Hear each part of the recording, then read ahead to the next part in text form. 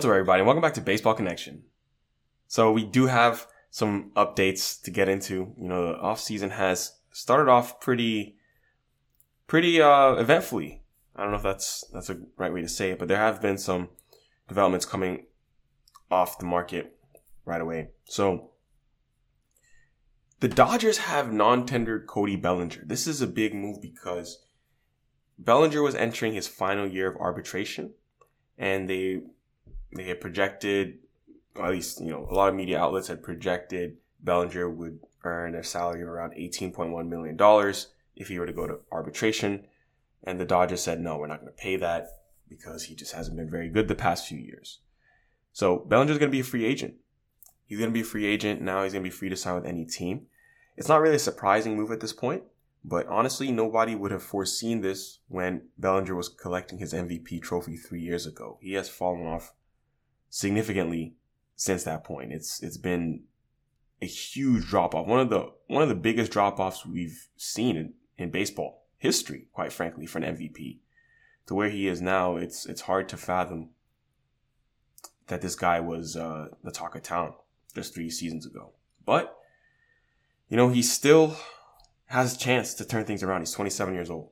He's in his prime and he has a chance to turn things around. But he was 24 when he won MVP. He seemed like a budding superstar. It just hasn't played out that way. Injuries definitely have bugged him.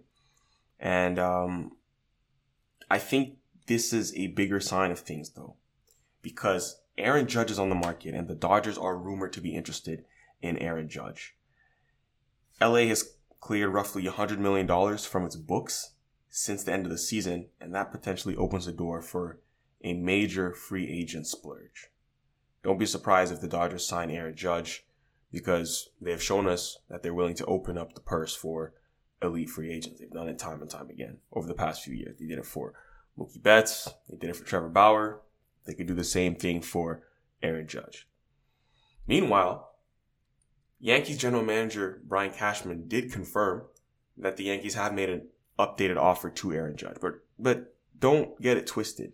Aaron Judge is not going to take a hometown discount. He's going to go to the highest bidder. That's why he rejected the Yankees offer back at the end of spring training. That's why he's going to be on the free agent market, you know, coming at the best time, winning an MVP. He's going to go to the highest bidder. So the Dodgers are in. Obviously, the Yankees are in. The Giants are also lingering in the background. Farhan Zaidi made it clear that the Giants have spending power to be a major free agent force. You know, that's a team that's near where Judge grew up. He's a Bay Area native. So we'll see. But big news coming out of LA, the fact that they are moving on from Cody Bellinger and clearing space to get Aaron Judge. I think it's just going to be a matter of, you know, how much money. They might just be like giving Aaron Judge a blank check, honestly. That might be the case, but we'll see. In other news, if we get to the Mets side of things, so the Mets are hopeful of re-signing Jacob deGrom. I mean, he has every chance to stay in New York, and the Mets believe that they are his preferred team. But he's expected to have many suitors this winter. He opted out of his contract at the end of the season, and he is a free agent. So that's going to be a fascinating one. The Mets are considered to be the frontrunners, but they are also putting together a backup plan. If they do not get Jacob deGrom, Justin Verlander has emerged as a possibility, a prominent possibility for the New York Mets, according to a report by the New York Post. And I mean, that report cites a source saying the Mets are indeed considering Justin Verlander. Obviously, we know Verlander is putting up big numbers right now, and pairing him with Scherzer would give them as good of a 1-2 punch when healthy as anyone, of course. Scherzer and deGrom was supposed to be a great 1-2 punch, but injuries derailed that for the Mets. We'll see. In other news, the Angels have acquired Gio Urshela from the Twins. So the Angels bolstered their infield depth on this move here. They got Gio Urshela in exchange for a pitching prospect, Alejandro Hidalgo. It was a 1-for-1 swap between the Twins and the Angels. So this is actually the second consecutive offseason Gio Urshela finds himself on the move Minnesota acquired him alongside Gary Sanchez in the spring training blockbuster that sent Donaldson and Isaiah Kiner-Falefa to New York.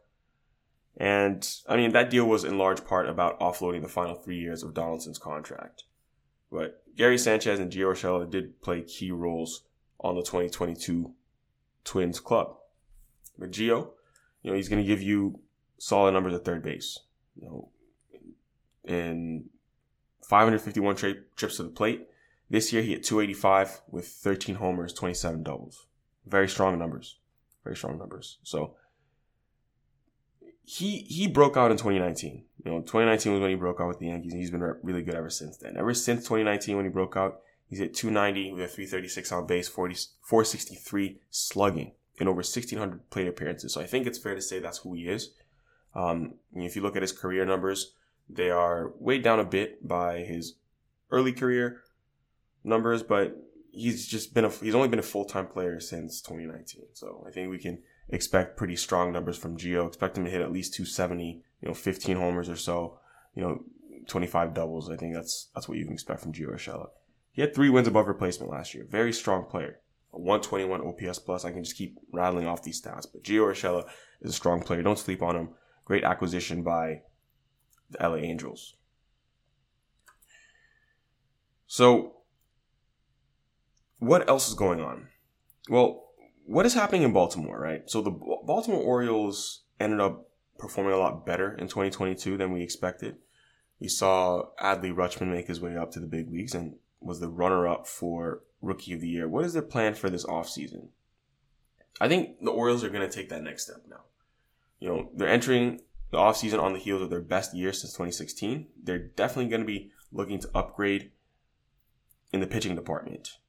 They're probably not going to be spending at the top of the starting pitching market, but they could be targeting like that second tier of arms, including guys like Jameson Taillon, Chris Bassett, Taijuan Walker, guys like that.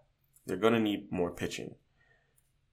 That group would definitely lack a clear ace, but Baltimore does have a top pitching prospect in Grayson Rodriguez, who's about to be called up to the majors. The only reason he wasn't in the majors this year was because of an injury, but he definitely could be on the opening day roster. If not that, then early in the season. And then after that, the Orioles could be looking to target corner outfield, first base, and DH spots. And then you have a bunch of options there. Guys like Michael Brantley, obviously Cody Bellinger, who we just talked about, Brandon Belt, those could be some options there. Michael Conforto could be some options. So, pitching and some corner bats, those are where the Orioles are probably going to need to upgrade for the coming season. Because, up the middle, they're looking pretty solid with Rutschman at catcher, Cedric Mullins in center, at the very least. Middle infield, they'll get by with what they have right now. But getting some corner bats will go a long way. So, that's going to do for today, folks. If you enjoyed this, please share with someone who'd be interested, and we'll see you next time on Baseball Connection.